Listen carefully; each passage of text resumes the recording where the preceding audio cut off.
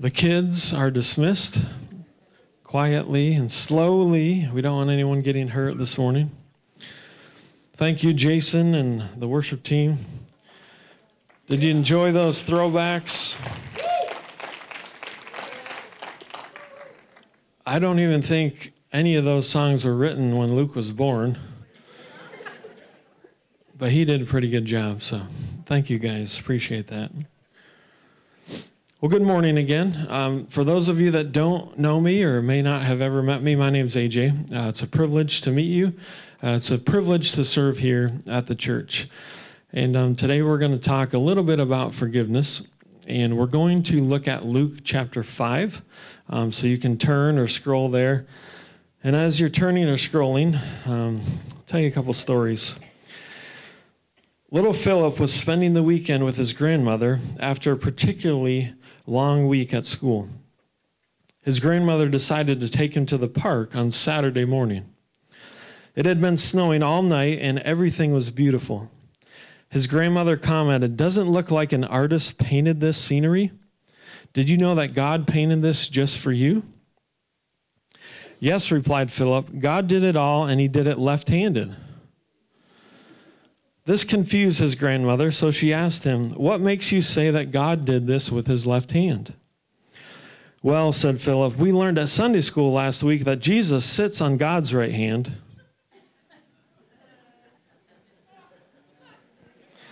Some of you will get that on the way home there. It's okay. Here's a little prayer I dug up for us this morning. It says, "Dear Lord, so far I've done all right today. I haven't gossiped. I haven't lost my temper. I haven't been greedy, grumpy, nasty, selfish, or bitter. And I'm really happy about that. But in just a few minutes, God, I'm going to get out of bed. And after that, I'm going to need a lot of help." Anybody relate to that? So I already kind of alluded to the throwback set there that Jason put together. I hope that you could relate to some of those songs. Maybe you had no idea what some of those songs were, but for a lot of us, that was our heart music. Maybe that was a time when you just came to the Lord.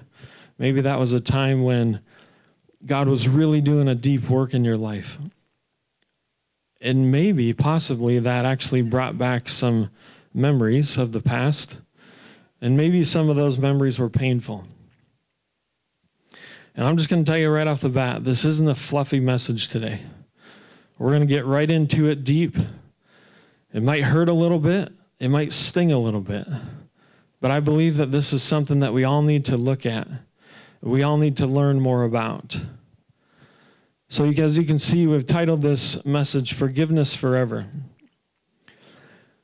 But I believe this is a place where we've all been at one point or another in our lives. So today I want to look at some of the what about this subject. What is forgiveness? We're going to look at some of the how-tos of the forgiveness and some of the whys of forgiveness. But before we get into that, I have a word here that I want to share. And for some of you, this might not make any sense, and that's okay. But I'm just going to take a step out and speak it out. And I believe that if it's for you, you'll receive it and you'll understand it. I just want to speak to those who are listening to yipping dogs. Now, I'm not talking about real dogs. This is more of a metaphor, okay? So bear with me, follow me on this.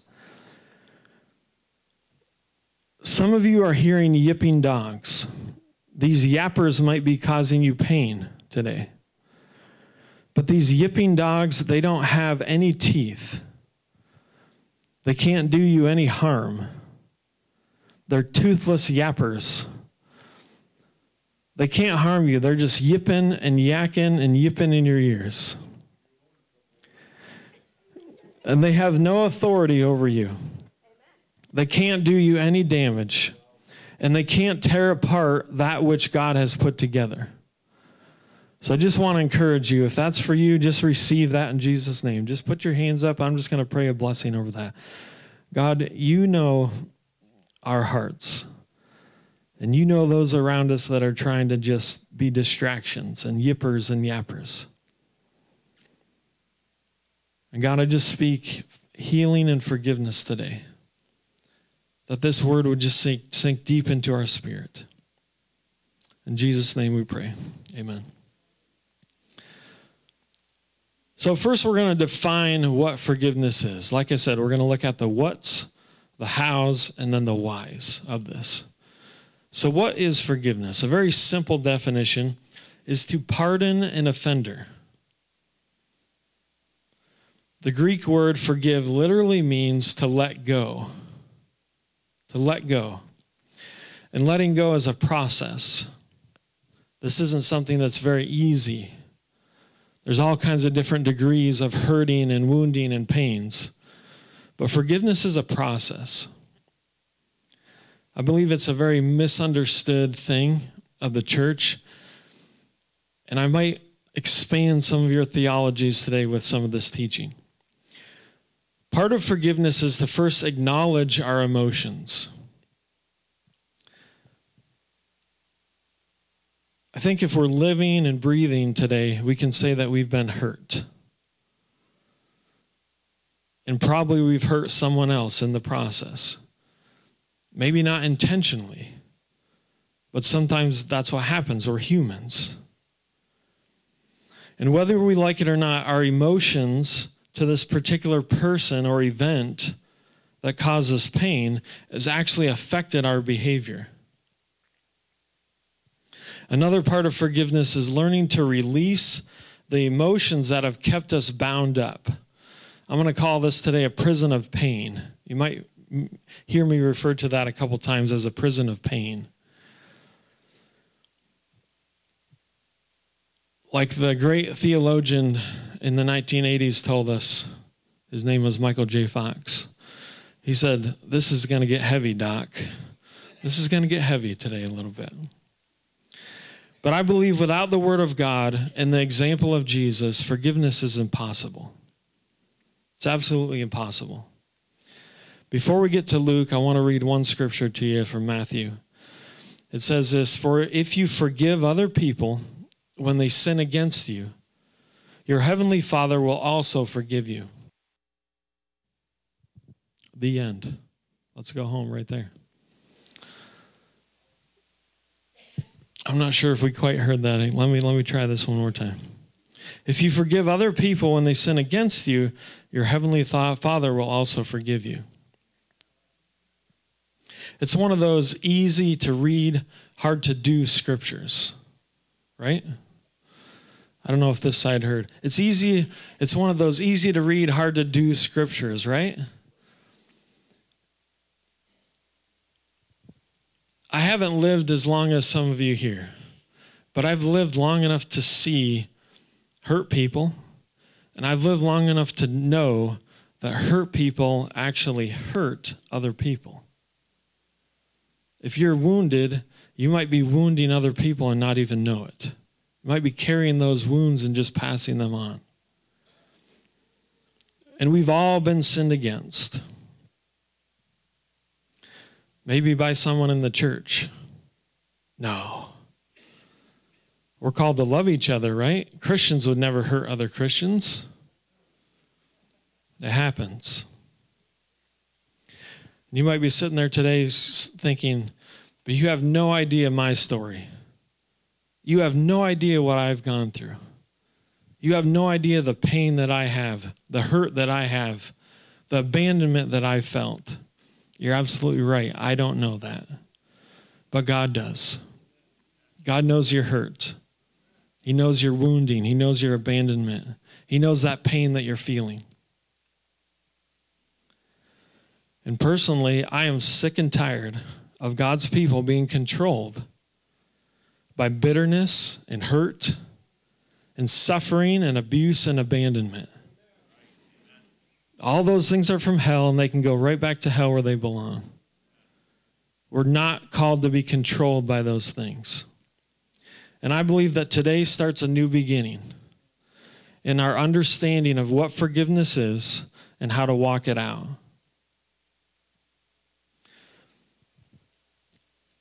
if someone wrongs us, it's very carnal, it's very human to have a reaction of justice, right?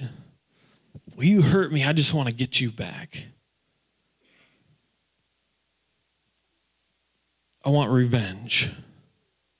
I want justice. That's our human flesh crying out for that.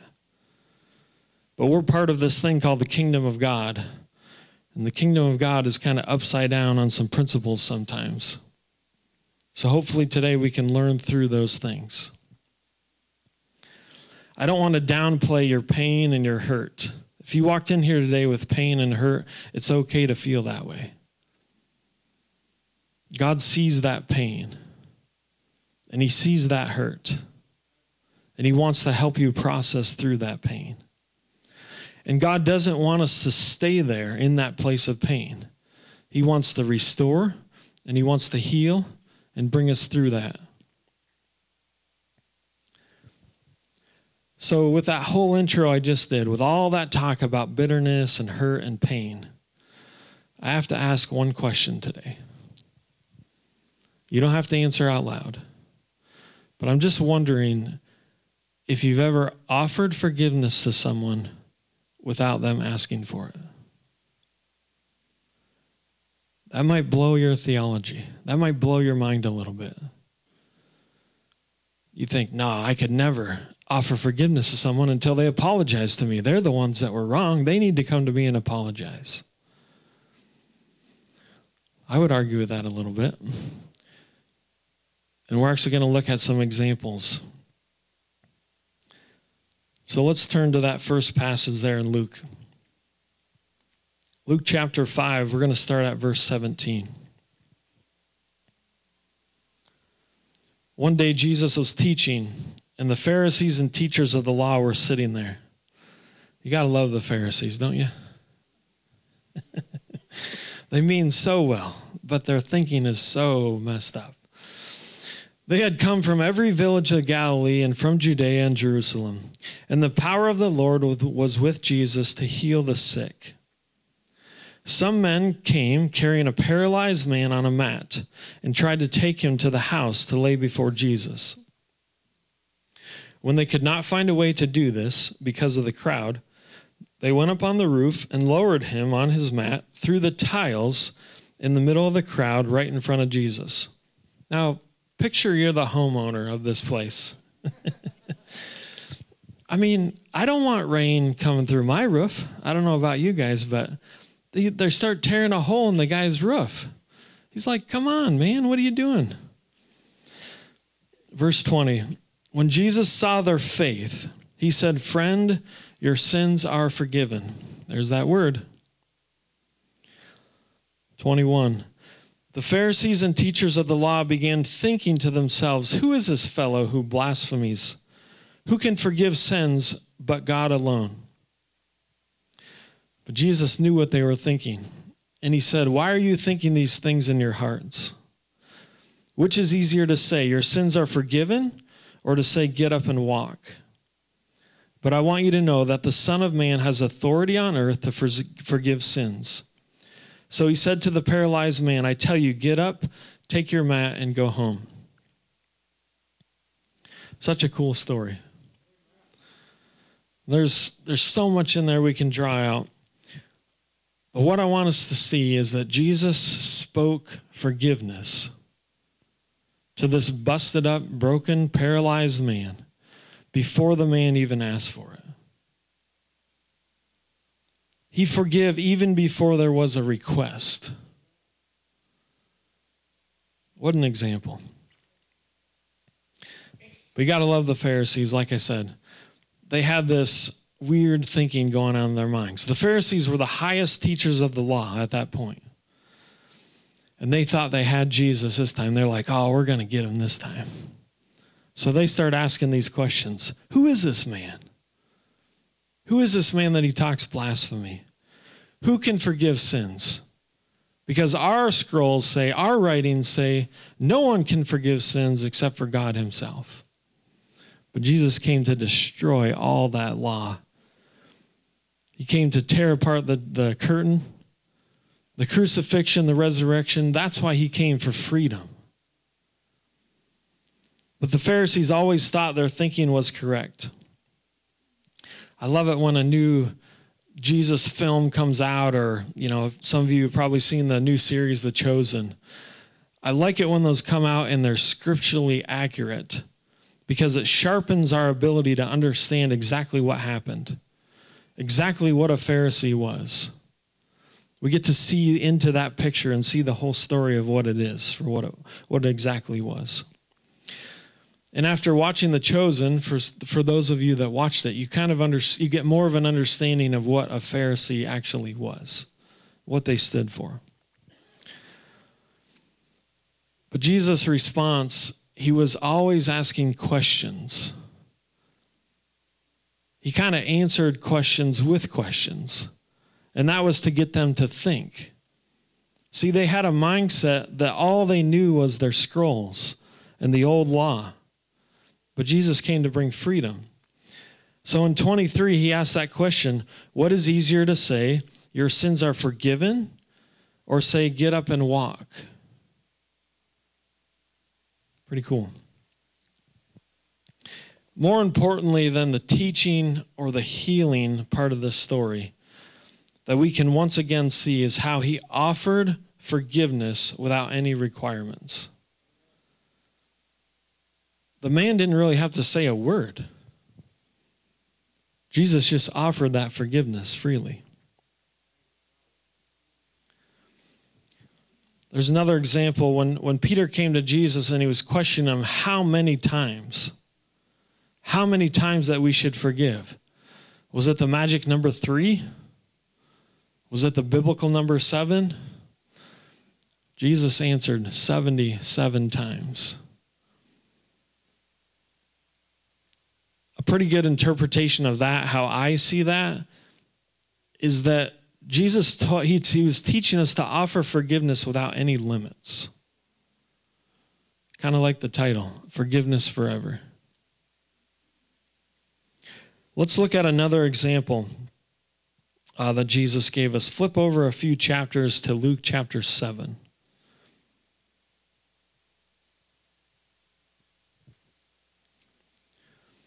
Luke chapter 7, we're going to drop down, start at 36. When one of the Pharisees invited Jesus to have dinner with him, he went to the Pharisee's house and reclined at the table. Now, when I read these stories, I like to picture what it would be like, right? So I'm sure this was a Sunday night. I'm absolutely convinced of it. I think they had a projector outside and they had a big blow-up screen. They had Sunday night football on there. There was like the Chiefs and the Bills were playing each other. They were reclined at the table. Of course they weren't, but just try to get in the room when you read these stories. So 37, a woman in that town who lived a sinful life learned that Jesus was eating at the Pharisee's house, so she came there with an alabaster jar of perfume. As she stood behind him at his feet weeping, she began to wet his feet with her tears. Then she wiped them with her hair, kissed them, and poured perfume on them. 39, when the Pharisees who had invited them saw this, he said to himself, if this man were a prophet, he would know who is touching him and what kind of woman she is, and that she is a sinner.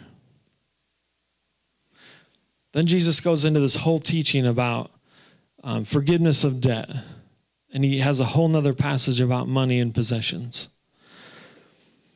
For our sake today, we're going to skip down to 44. So by this time in the story, the Bills have already scored 4 touchdowns. Mahomes is on the sideline, icing his ankle, right? No, just kidding. 44, then he turned toward the woman and said to Simon, do you see this woman? So cool. He's talking about the woman, but he turns towards the woman, but he's talking to Simon.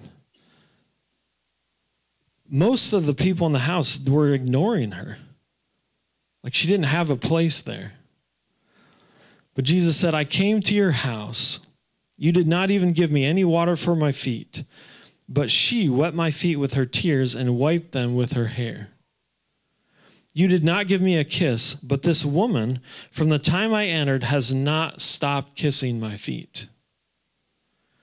You did not put oil on my head, but she has poured perfume on my feet. Therefore, I tell you, her many sins have been," what's that word? "Forgiven, as her great love has shown. But whoever has been forgiven little loves little." Ouch. Then Jesus said to her, "Your sins are forgiven." The other guests began to say among themselves, "Who is this who even forgives sins?" And Jesus said to the woman, "Your faith has saved you. Go in peace." Again, a different situation, a different setting, a different scenario. But I think we can learn pretty much the same things from this story.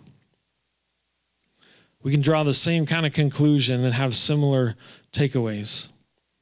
The subheading of this passage actually says, Jesus was anointed by a sinful woman. No. Yes.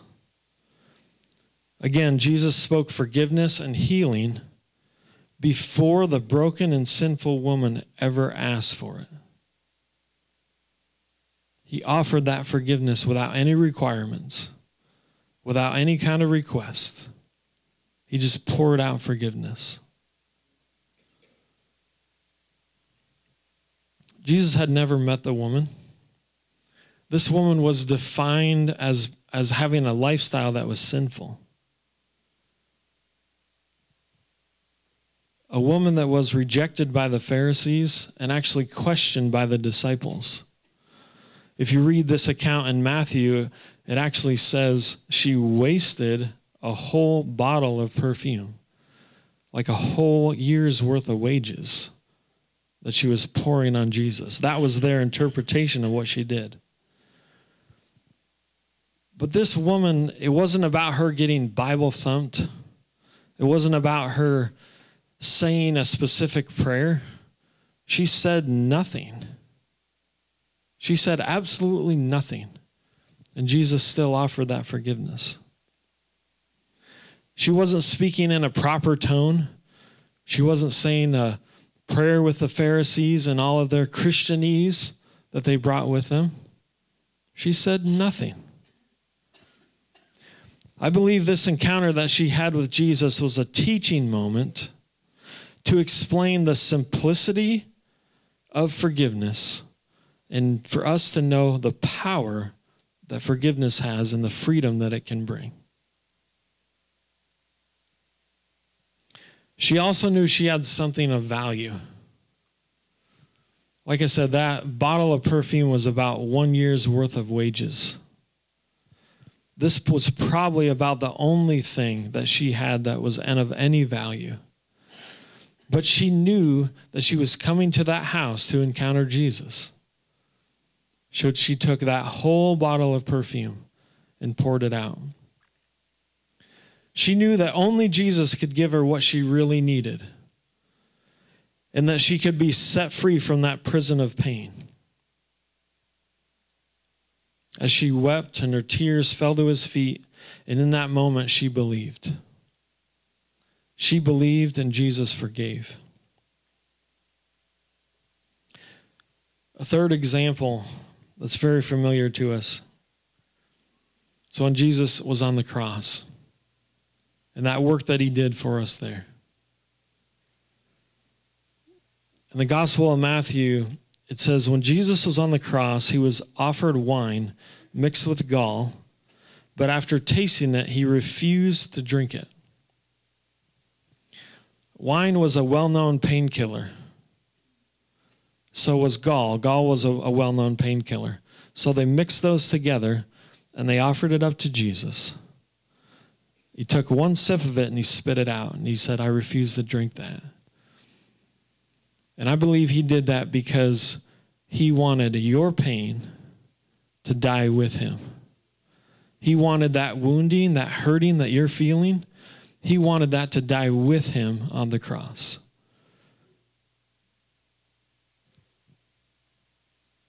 And he said, Father, forgive them. Who's them?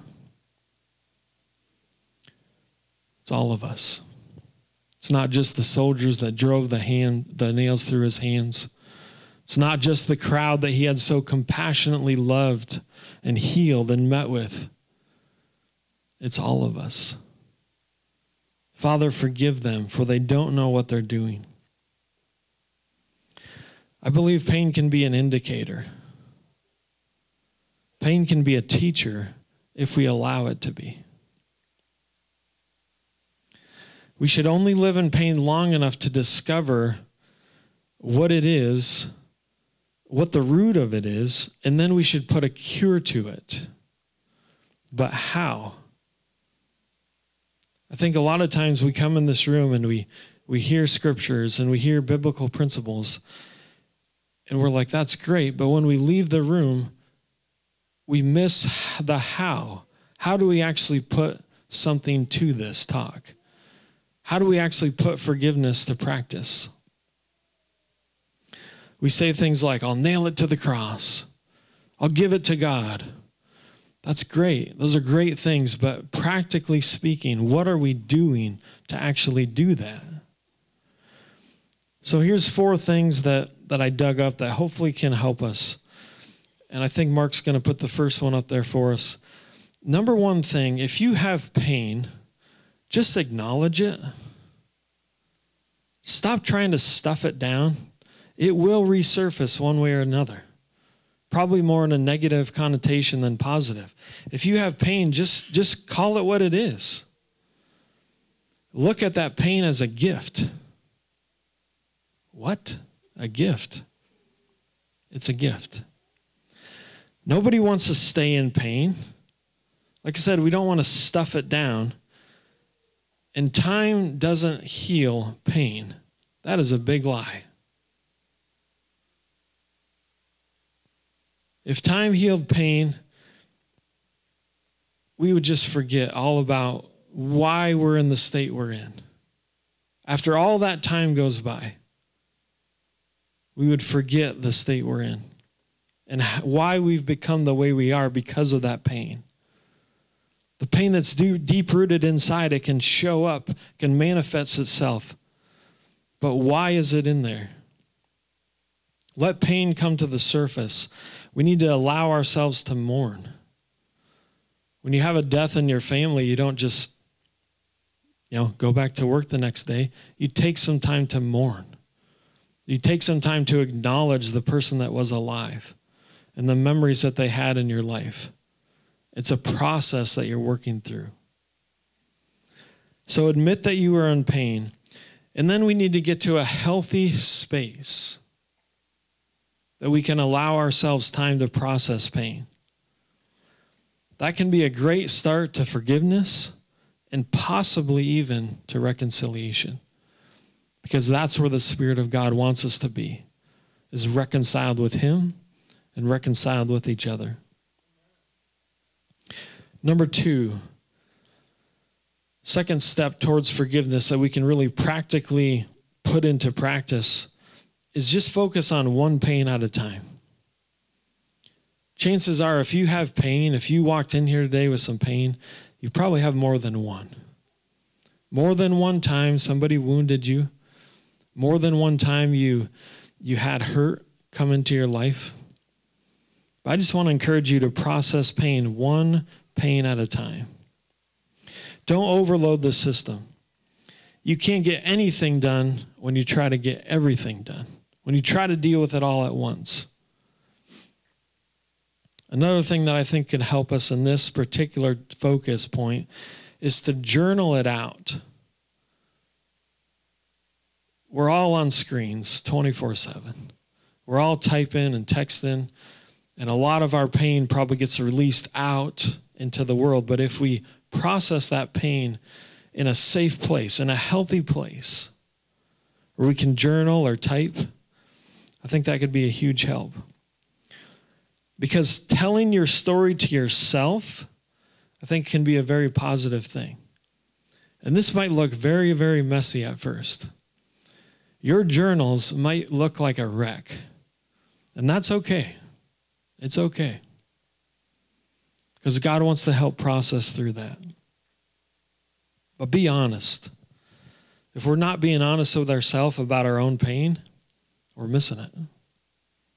God wants to heal it.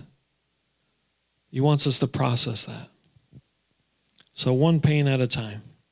The third thing that I think we can practically work on and through this process is find a theme. Like, what does that mean? Ask God what the root cause is of your pain. Chances are the pain that you're feeling is just a symptom of an actual root cause of something that happened to you, something someone said to you or did to you. So ask God, why am I feeling this way? Why do I need to see this pain? What's the finalization point of all this? I was counseling a guy through a porn addiction one time. And he had dealt with this porn addiction for over 30 years. And he had hurt his family in the process. He had wounded his wife and his kids. He just made a mess of his life. But he wanted to repent, and he wanted to reconcile, and he wanted to get things better. And when he came in my office, we started processing through this pain that he was feeling, the pain that he had caused others. And the porn addiction was actually a symptom of a root cause of some abandonment that he was feeling in his childhood. Now, that's just one example. You could have a million examples of that. But every processed memory is a step towards forgiveness. The fourth thing, and this is one of those easy said, hard to do things, is find compassion. I want you to close your eyes for a second. I want you to visualize a person that has hurt you. Maybe they've passed away, but the memory of that pain, of that hurt is right there with you. Just picture their face for a second. Just stay with me. I want you to pray and ask God how he sees that person.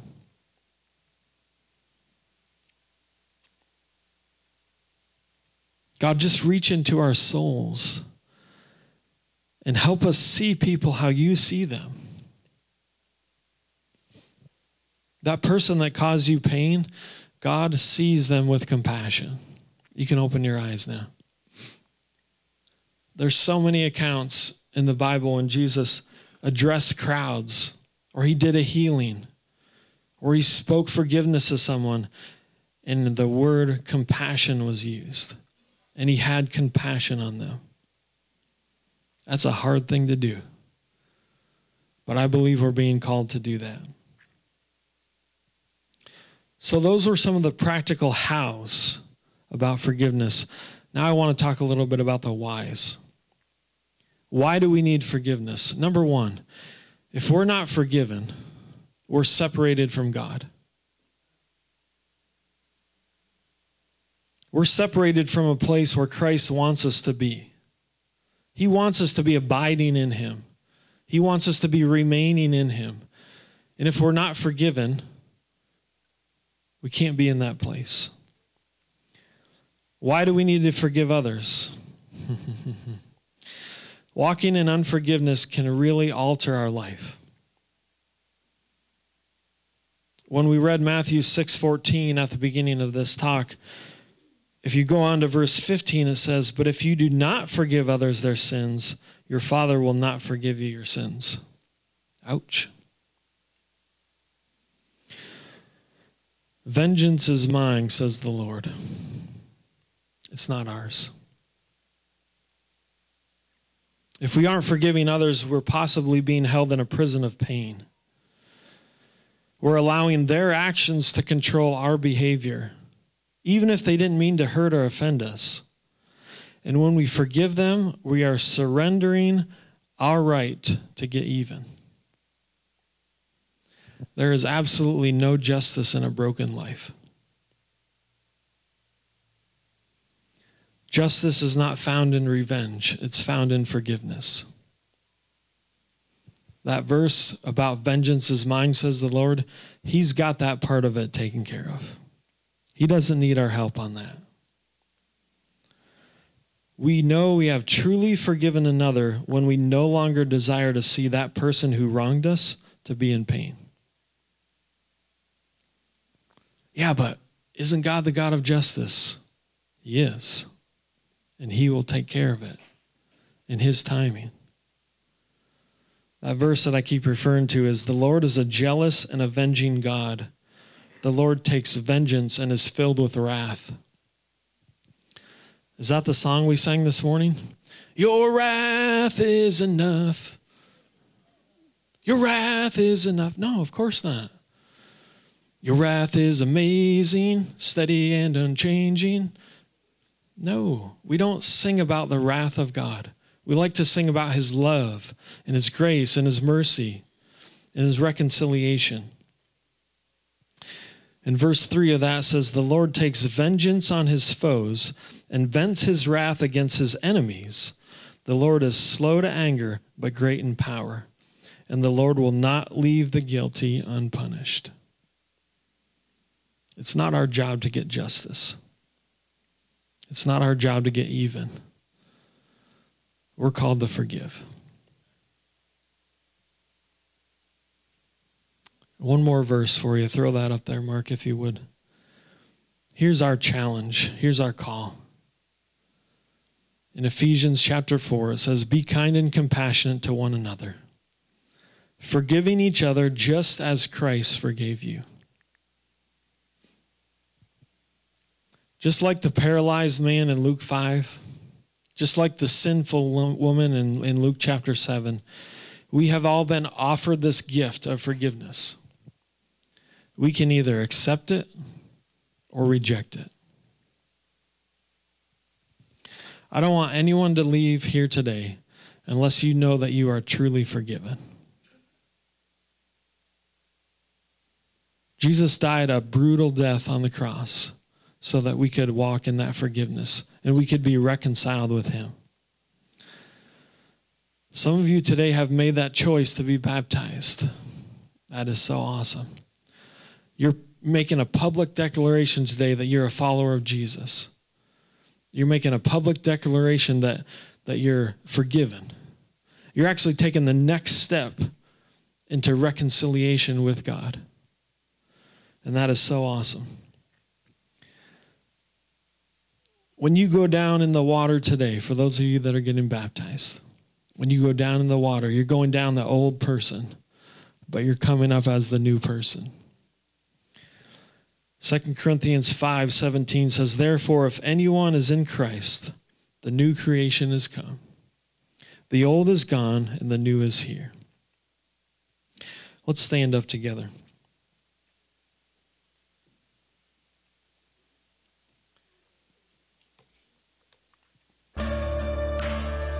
I know that probably isn't the most popular thing to talk about and to hear.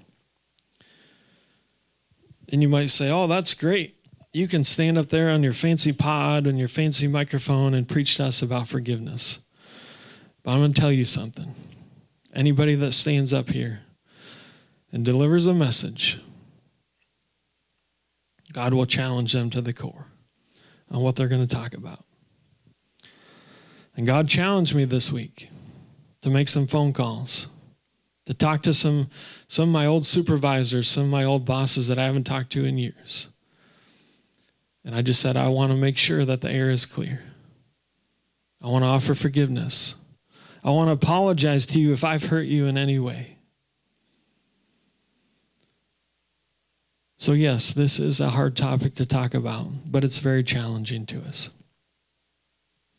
I want us to walk out here today with a better understanding of forgiveness.